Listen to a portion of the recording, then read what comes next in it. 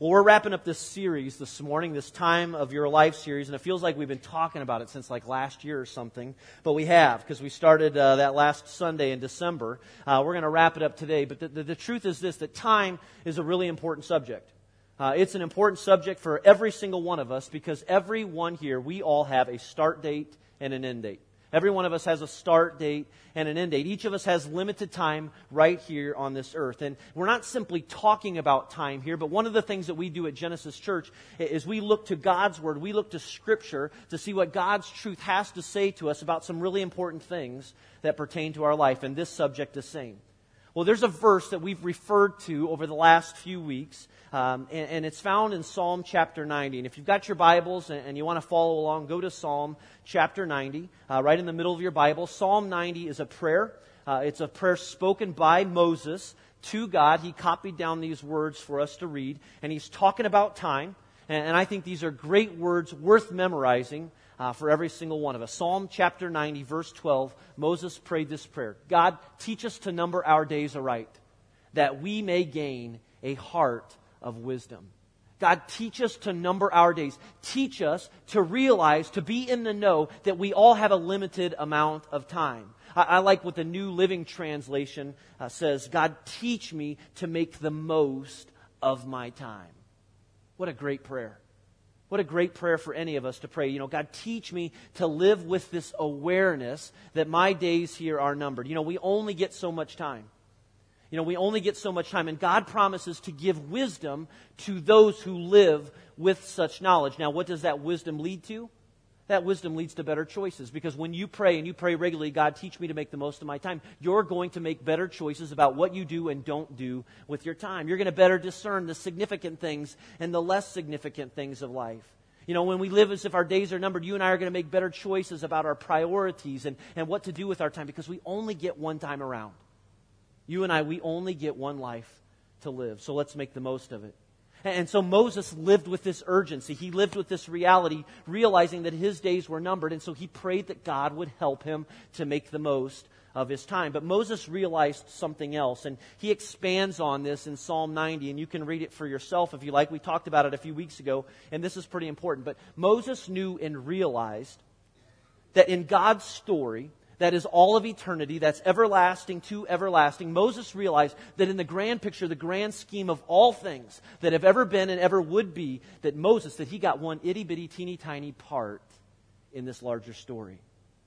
Just one little fraction of a part of this larger story that God has been revealing all through creation. And therefore Moses knew and realized that the only way to truly find meaning and purpose in life was to make the most of the little bit of time he had been given. And so we all have a start date. We've all got an end date. We've all got limited time. A couple of weeks ago, we talked about right priorities. And if you've missed some of the weeks of this series, we'd encourage you to go to our podcast, or you can pick up a CD back at the info. But a couple of weeks ago, we talked about right priorities and how our first priority has to be God. That He's got to be the first in the jar, that we got to make God the first priority in our life. Because the crazy thing that happens when you make God the first priority in your life, everything tends to kind of fall into its rightful place. That's just one of the things that God does for us. It's the perspective that He gives us. Last week, Josh talked about wise choices and making the most of our time and not giving your life over to things that really don't matter. And this morning, I want to wrap it all up by going back once more just to the whole point of this subject, this whole theme of making the most of the time of your life. And to do that, I want to spend some time kind of in a survey, a quick flyby of the book of Ecclesiastes. And so if you're still in the book of Psalms, go to the right, a couple of more books, Psalms, Proverbs, Ecclesiastes, and go to Ecclesiastes chapter 1. It's a great book. If you've never read through it before, I'd encourage you to do that. There are a whole bunch of ideas and themes that come right out of this book that we see around us all the time. You hear people using similar language. You'll hear it in a song. You might read it in a writing or something. You'll hear about it in pop culture. You know, this book is so unique because of who wrote it and why he wrote it. And let me explain on that a little bit further. King Solomon is the author of the book of Ecclesiastes. And Solomon was in the right position to write such a book on such an important topic. Solomon was the son of King David. Solomon, the third king of Israel. He reigned in Israel 3,000 years ago during a time that historians often referred to as the golden age of Israel. These were the great days in the life of Israel. These were the good times. These were the glory days. And Solomon was a gifted guy. He was absolutely brilliant, an architect, a scientist. He understood wealth, he understood finance and possessions. And Solomon was in this unique position where God had given him an extra ounce of wisdom. And so he had some greater insight given to him by God. And in fact, the Bible calls him the wisest person next to Jesus that had ever lived, had ever walked the earth. And people realized this. They would come from all over the world just to ask him questions, just to get his insight, to get his perspective on various things. And because Solomon reigned during this golden age with peace on every border, he was offered an advantage that most kings didn't receive, and that was this: he didn't have to go off and fight wars.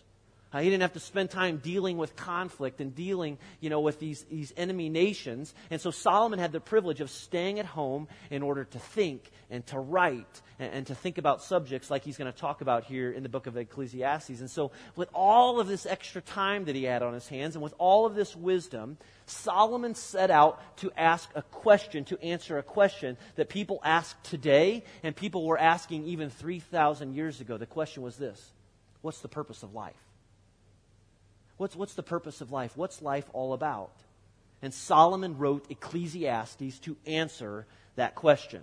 So Ecclesiastes is his research project, and he was well equipped to tackle this project because he had seen and experimented with just about everything that life on this earth had to offer. He experimented with marriage, with pleasure, with wealth and poverty, with construction and doing nothing. He was busy, so he knew what busyness was all about. He knew what it meant to have free time. He examined the relationship between the poor and the rich. He examined the relationship between men and women. He examined the relationship between parents and their children. He looked at death, and he looked at inheritance, and he examined all that life had to offer. And all along the way, as he experimented with all these things, he kept asking himself this question: what's the purpose of life? What are we supposed to do with our time? What are we supposed to make out of this thing, this time of our life that we've been given? And when he was all done, he wrote Ecclesiastes. So I'm going to hit some high points in the book of Ecclesiastes with you because we can't cover the whole book this morning. But again, I'd encourage you to carve out some time this week to read this book. Great book. It'll take you about 30, 45 minutes to read it from beginning to end. The book of Ecclesiastes begins with a thesis statement. Now, a thesis statement is important to anyone who wants to underscore the meaning, the whole point of the project. You might remember preparing one in high school or in college or something for a paper. And Solomon begins his work here with his thesis statement. Here is his conclusion about life as he has experienced and explored. In Ecclesiastes chapter 1, beginning in verse 1 through verse 3, here's what he says. The words of the teacher, son of David, king in Israel, and king in Jerusalem. So this is Solomon now. Again, he's writing on the subject of what's the purpose of life, and here's what he says. Meaningless, meaningless. How's that for a start? Meaningless, meaningless, says the teacher. Everything is absolutely meaningless. Now, if that's not an invitation to go home and grab your Snuggie and a cup of coffee and cozy up on the couch and read through this book, I don't know what is. Right? But it's interesting because here's Solomon. He's the richest man that has ever lived in the world at this time. He's got everything and more than he could ever want or need. And he's completed this great project thinking through the purpose of life. And he concludes, meaningless. I've explored everything that life has to offer here in this world. And I've discovered that at the end of the day, it's absolutely meaningless. It's all meaningless. And then he asks a question in verse 3. He says, hey, what do people gain from all his labor? What do people gain from all their labors at which they toil, which he toils under the sun? I can just see somebody at this time asking the question, Solomon, well, what about my chariot collection, this classic chariot collection I have? It's parked out back undercover. I got it in the garage. What about that? Meaningless. It's pointless. In the grand scheme of things, it means nothing. Well, have you seen my palace? Have you seen the addition that I just added onto the back of it and the property that I got and the pond that I put in? In the grand scheme of things, in the bigger picture, it's meaningless. It doesn't add up to anything. Or what about my 401k? Have you seen how impressive it is and the portfolio I have and how diversified? It's meaningless. In the grand scheme of things, it's meaningless. And it means nothing when you die. And maybe your kids get it, and maybe they don't use it right, or they take advantage of it, or they waste everything that you've given to them. And we work hard to accumulate stuff, and maybe you're even successful because of it. But in the grand scheme of things, if this is the only thing that you focus on, it's meaningless, it's pointless. All of the things we worked hard for, that we work to accomplish, it's meaningless. Verse 4, he says, generations come and generations go, but the earth remains forever. This is Solomon's way of saying, and he says it kind of sarcastically, you think you're special, but you're not. You think you're pretty special or not. You think because that you went off to college or you got that degree or you have that job or that family or whatever, that you've got a leg up on everyone else, that you're the exception to all of this, that somehow you have all of this figured out and everyone else missed it. Well, guess what? Your days are numbered too. Because even if you think you've got an edge or something, you've got a start date and you've got an end date in your life. You've got limited time just like everyone else. And when you die, one day they're going to put you in a box in the ground or they're going to scatter your ashes somewhere. And then you know what's going to happen the next day? The sun will rise and the sun will set and the earth will keep on spinning and it'll travel all the way around the sun and it'll do that day after day after day after day. Because what he says here, because the earth remains forever. It just keeps going and going even after you're gone. He continues writing in verse 9, skipping over a few verses. He says, what has been will be again, and what has been done will be done again. There is nothing new under the sun. Everything keeps on going. The earth keeps on spinning. Whatever it is that you accomplished in your life, someone will come along one day and they're going to do it better. No matter how much money you've made, there will be somebody at some point who will come along and they'll make more. There'll be someone who's more successful. Maybe you set a record in high school or something and somebody's going to break it one day if they haven't already. And 50 years after you die, chances are nobody's even going to remember you. Because the earth just kind of keeps remaining forever. The earth keeps spinning around the sun. The sun rises every day and the sun sets. If all we focus on is this life and the things of this earth, it's pretty meaningless. Now there's an interesting phrase here at the end of this verse 9, and if you've got your own Bibles, you might want to underline it. He says, there is nothing new under the sun. Now, you've heard those words before. They were written 3,000 years ago. There is nothing new under the sun. Solomon is talking about the routine of life. He's talking about people chasing after the wind and life being so short and how we come and go before we realize it. Now, if you're in college and you're here today, you might hear some of this talk and think, well, this doesn't really apply. I'm young. I've got all of these years left to live. But if you're a little farther along in your life, maybe towards the second half or beyond, you know exactly what Solomon is talking about. Because you have this perspective that some of us don't have, and that you've been able to take a look at life and you more easily recognize those significant things and those less significant things. You may more easily recognize the difference between success and significance. I like what Bob Buford says about this subject. He says, hey, for most people, the first half of their life is all about this drive, this unending drive for success. But if you get it and if you figure it out, at least the second half of your life can be much more about significance, about finding things and discovering things that really matter. And some of you this morning, you get this. You realize this. And some of you are struggling in this. But Solomon's brilliant here. He knows what he's up to. And all throughout this book, Solomon works hard, to drive home this point. Life under the sun, life on this earth being meaningless. And as he does this, he kind of messes with us. As I mentioned, there's kind of a sarcastic tone at times in his language. You'll discover it for yourself if you read it. But he's like, you think it'll be different for you. You think you'll find an answer that none of us has discovered before, in this purpose stuff. And all along the way, all throughout the book, he continues to remind us, hey, I had everything I could ever want. There was no possession that I wanted that I couldn't have or that I couldn't get my hands around. I can have any woman. I couldn't be wiser. I've got a better understanding. It's like he said, go ahead, I dare you. If you want to waste your life, if you want to waste the days that you've been given trying to find meaning in just the stuff here of this earth, go ahead. But I'm giving you a perspective that I've already checked it all out, and there's nothing in it.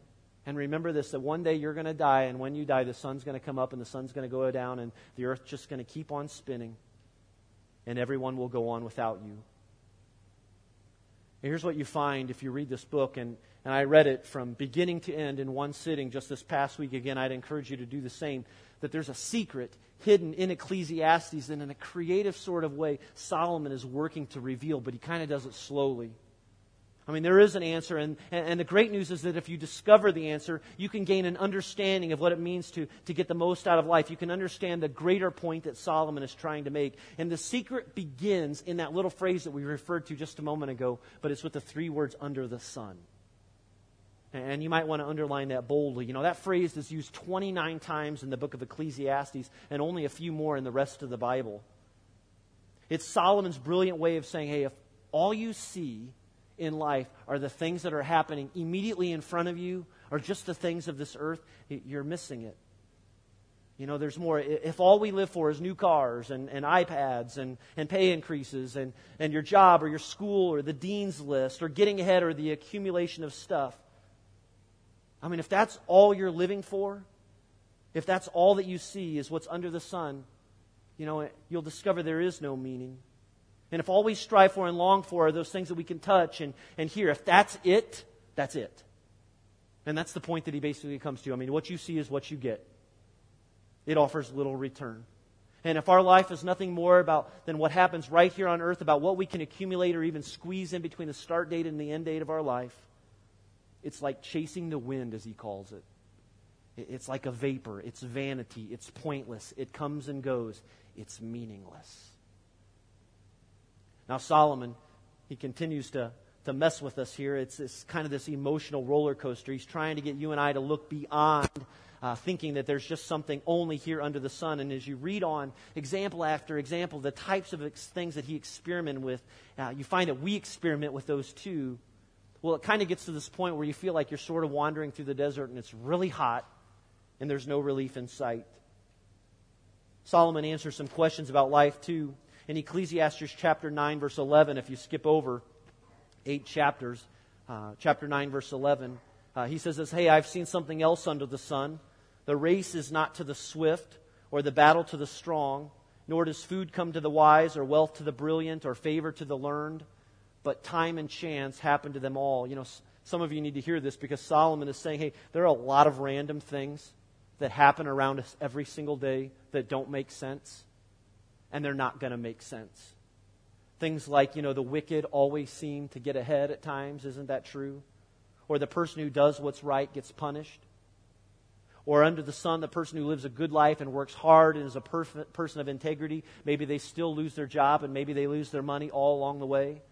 Or under the sun, you know, parents pray and they wait and they wait and they wait to have a child and they can never seem to get pregnant.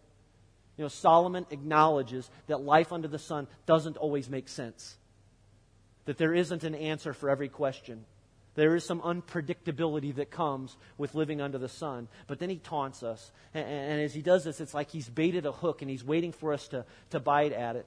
You know, remember I said there's a secret here that Solomon's waiting to unpack. And it's when Solomon asks, you know, what if there is something else? What if there's another category beyond this under the sun? What if there's more to than just life here on this earth?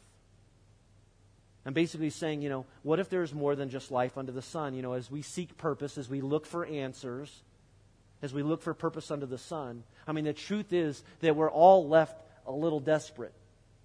And so we're willing to experiment with anything trying to find it. Here's what I think he's getting at. You know, a lot of times life doesn't make sense. There isn't an answer for every question. You find yourself in some situations or enduring a crisis or a challenge or a tragedy and you know, things that don't make sense, maybe like when a child suffers or when a family loses a teen to suicide or a marriage comes crashing to an end or we witness starvation in another part of the world. And when you see this kind of stuff, it sort of leaves you feeling desperate, doesn't it? Like there ought to be an answer to this, or this isn't right. And if you see this and you realize this, you understand that life under the sun can be meaningless. And it does seem awfully random. And it's not always fair. And when our focus is on this life and only the things happening in front of us, you know, we're usually left with lots of questions that don't seem to offer any answers. And you realize this as you read Ecclesiastes. You can almost feel the frustration and the helplessness building up inside of you as you go. But just about the time that you start to feel it, Solomon leads his readers to this place of hope. And go back now to Ecclesiastes chapter 3. A great verse in Ecclesiastes chapter 3, verse 11. Here's how he starts. He says, He has made everything beautiful in its time. that our God, He has made everything beautiful in its time. He's saying, hey, in the midst of the randomness, in the midst of everything not always making sense or adding up, every once in a while, you'll stumble upon something in your life that'll cause you to go, there could be more. There could be something else. I mean, wow, look at that. I mean, look at this. That makes me think that there has to be more to this life than just living under the sun. And it usually happens when we discover a relationship or we get around a group of people that live differently, or we experience something under the sun that reminds us that there must be more than just this life.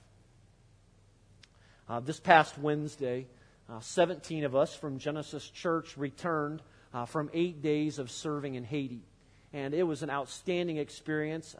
In February, we'll take a Sunday to tell you a lot more about it and how you can continue to be involved with some of the great ministry that's happening through Nehemiah Vision Ministries there. Thank you for giving of your time and your prayers and your resources. Be encouraged, Genesis Church, of the great work that God is doing in a little place called Chambrun, Haiti.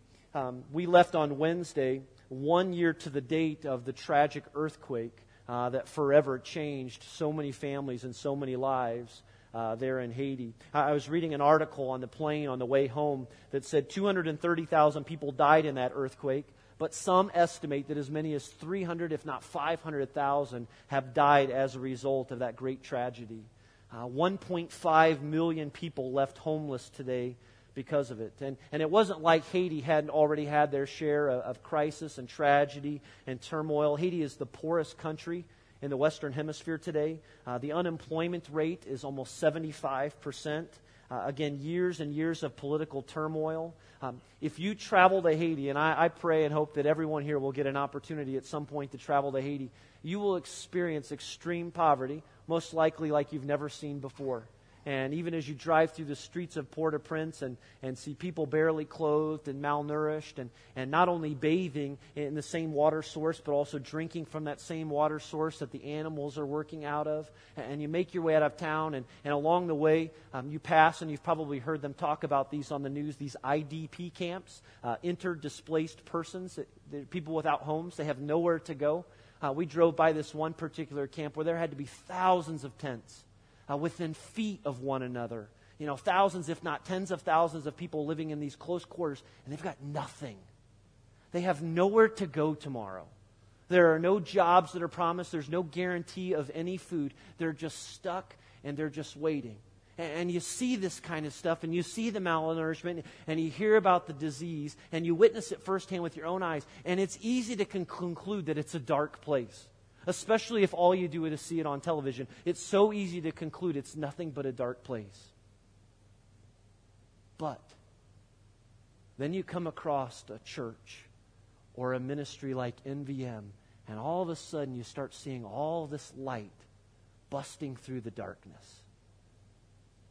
And it's a pretty amazing scene. One of my greatest moments, and I know for most of our team, maybe not for everyone, but for me personally, was last Sunday morning. While you were all worshiping here, we were worshiping in Chambrun, Haiti, under a big tent, like a big circus tent. Over 1,000 people came to celebrate the 2-year anniversary of this church that has just grown like crazy in Chambrun, Haiti. 2 years. It was amazing. 1,000 people. The service started at 9 o'clock in the morning. We usually try and wrap things up in about 65 minutes. 4 hours later, we came to an end. I was a trooper for 3 of them. The last hour, I was kind of getting a little cranky. And we had heard a number of people preach and lots of singing. And it's like, okay, let's wrap it up. We get it. But I'll never forget it. Because as I stood on the outside and, under the sun and watched all these people worship, these people that have nothing, I realized that they have everything. And for 4 hours, they worshiped and they danced and they cried out and they prayed. They ended with a song that went on for about 20 minutes. I'm not exaggerating. And they all were up in the air and their hands were in the air and they were all singing the song. And even little kids as old as 2 and 3 were mouthing the words. I had no idea what they were singing, but I knew who they were singing to. Because again, they didn't have anything, but they had everything all in the same moment. God is doing a phenomenal work there. Once in a while you get a chance to experience something like this, and you can't help but think there's got to be more to life. there's more than just living under the sun. There is a God. Back to verse 11, the next line is a big one. He says, He has made everything beautiful in its time, but He has also set eternity in the human heart. And so Solomon concludes that everything in this life under the sun, is meaningless. But one thing that we all have in common is that in every single one of us, God has planted this desire for eternity. And scientists can't explain it, and it has nothing to do with your religion. It has nothing to do with your church. It has nothing to do with whether you're even a Christian or what you think about God. But God has planted in the hearts of every single person who has ever walked on this earth this desire that there has to be more to this life than just simply living under the sun. And again, it's a longing put there by God, and it's why all throughout history, every tribe and every nation and every culture, people have always been looking for more than just life under the sun and hoping that there has to be more. And God put it there. God put it there. He put it in our hearts. And you and I, we know that. And here's where Solomon's going. It's like he's saying, if you get there, if you can get to this point where you agree with me that God has placed eternity in your hearts, then you're beginning to understand the conflict. That God put it there, that the desire won't go away, and no matter what you experience, no matter what tragedy you endure, it won't go away. That planted within the heart of every person and everyone sitting here in this room today is a desire for an answer, a longing for more. There has to be something beyond this life. The last part of verse 3, he says, no one can fathom what God has done from beginning to end. Again, he's acknowledging, hey, life seems meaningless at times. It doesn't always make sense, but no, this God is up to something. He has never lost control. He doesn't sit on His hands. He doesn't turn away. He is the Alpha and the Omega, the beginning and the end, and He has a plan for you. He has a plan for this world. There is a greater answer. But look at the growing confidence in Solomon's words as he gets to verse 14. He says, hey, I know that everything God does will endure forever, that nothing can be added to it and nothing taken from it. God does it so that people will fear Him. Again, he's speaking from experience here. He is saying that the grind and the routine and the keeping up with the Joneses, it's all under the sun, and it's random, and things don't always work out as they should. But he says, hey, I know why it seems kind of random. I know why it seems odd. Now, he says God does it so that people will fear Him. It's like in some sort of a way, God uses even the frustration and the desperation that you are experiencing in your life today to draw you to Himself. God wants more of you. And He continues in that. And in verse 17, He says, I said to myself, God will bring into judgment both the righteous and the wicked, for there will be a time for every activity, a time to judge every deed. For some of you, you might find great relief in this, because basically Solomon's saying God will answer all of the questions in the end. You may not get an answer to every question, every reason for why this happened or that happened, but in the end, it will all be accounted for in God's time and just the right time. Now, skipping way ahead, and get to the very end. Solomon concludes with two important verses as he sums up the purpose of life as revealed by God. Ecclesiastes chapter 12, beginning in verse 13. It's like he's been tearing us down and creating this desperation, helping us understand that it's more than just what happens under the sun. And look what he says in verse 13. Now all has been heard. Meaning, hey, I've done everything that I best to cover every single bit of it. Here's the conclusion of the matter. He's talking about what's the purpose of life? What's our lives all about? What are we supposed to do from here? And look how confidently he says these words. Fear God and keep His commandments. Fear God and keep His commandments, for this is the duty, the whole duty of all mankind. Meaning the purpose for me and you and how we spend our time, the time that we've been given, making the most of our time, is to fear God and keep His commandments. That's what we're called to do. Now you may ask, well, what about me? What about when things aren't going so well in my life? Fear God and keep His commandments. But I was doing that and He walked out on me and He took everything that I had. What am I supposed to do? Fear God and keep His commandments. But it doesn't seem to be working for me. I'm trying. God says, fear me, respect me. Do everything that you can to keep your eyes focused on me, realizing that it's more than just life under the sun. Fear me and keep my commandments. Something for you to think on today. And chew on a little bit as you go from here. And as I've got you thinking about your time and your life, I want to conclude just real briefly with just a few things to say about what we do with this, how we process this as we go, as we kind of turn the last page on this series. Students. All right, let me just talk to high school students, college students, those of you that are in that age bracket of your life. My prayer for you is that you would walk away from here and you would make it your prayer and the mission of your life to pray, God, what do you want to do through me? What is your will for my life? I am committed to fearing you and keeping your commandments in everything that I do.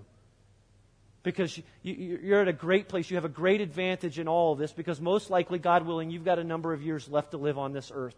Make the most of your time. And don't waste your time away. Don't waste this season of your life away. Don't drink away the next 4 years or 9 years of college, whatever track you're on.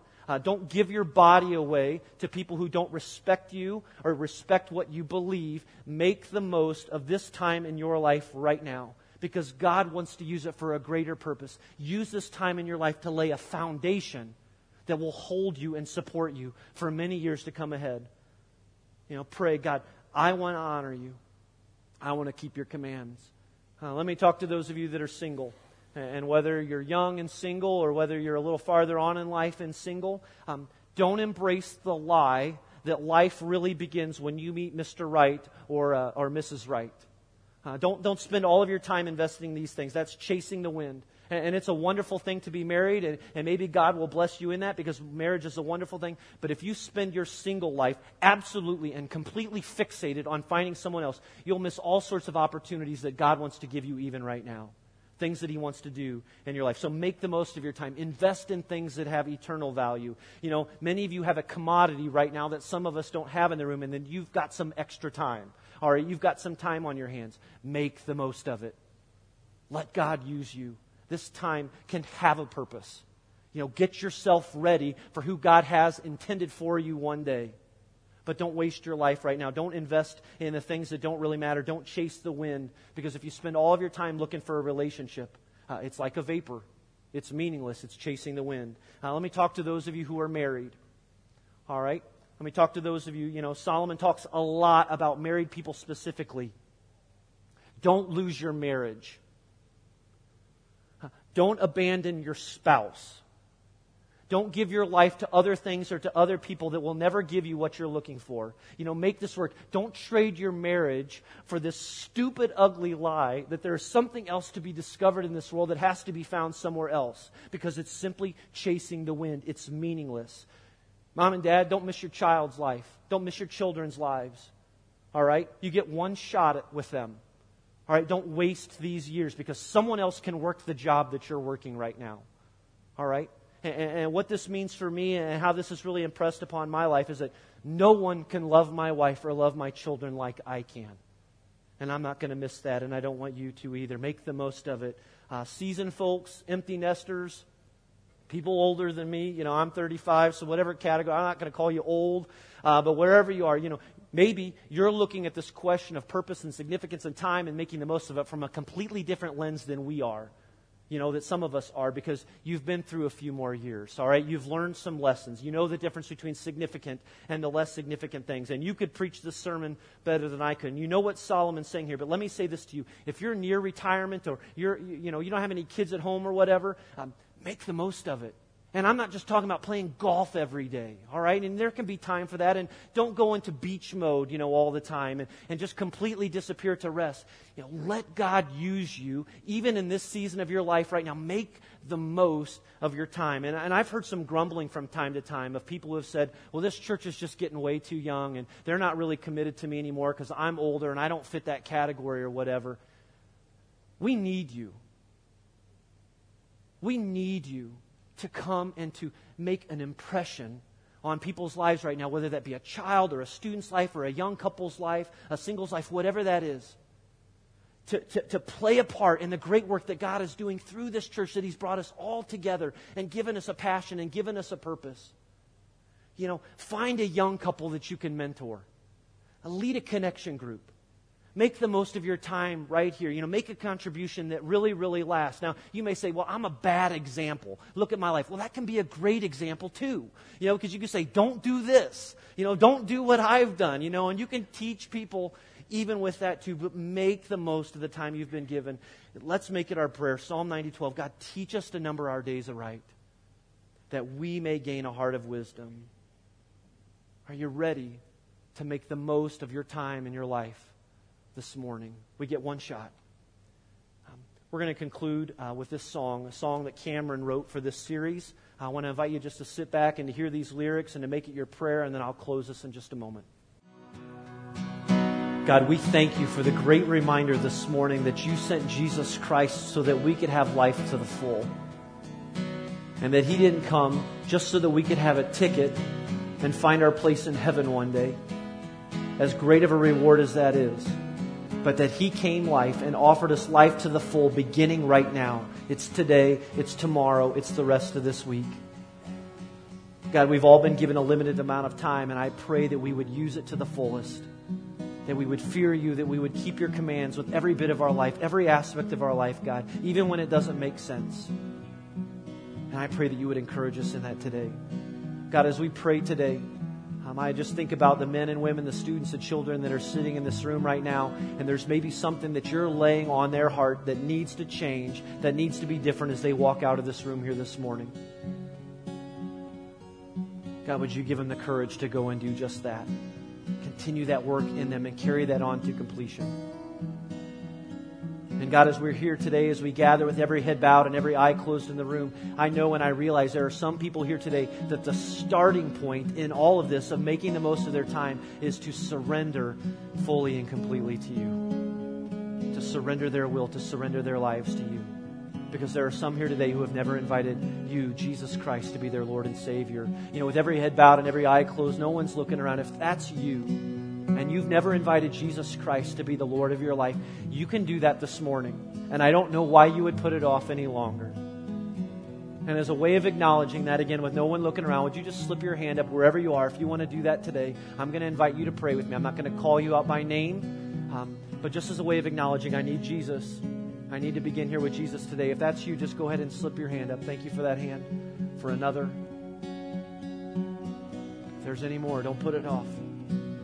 You can pray this prayer with me silently wherever you're sitting. You can pray it out loud too if you want.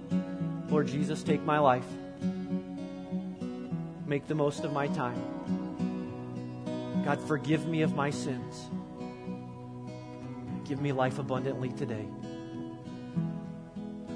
If you prayed that prayer this morning, you can celebrate that your life has been changed forever for an eternal purpose because of Jesus Christ. And we praise God. We celebrate God in that today. Amen. Amen. Hey, we'll have some people down front.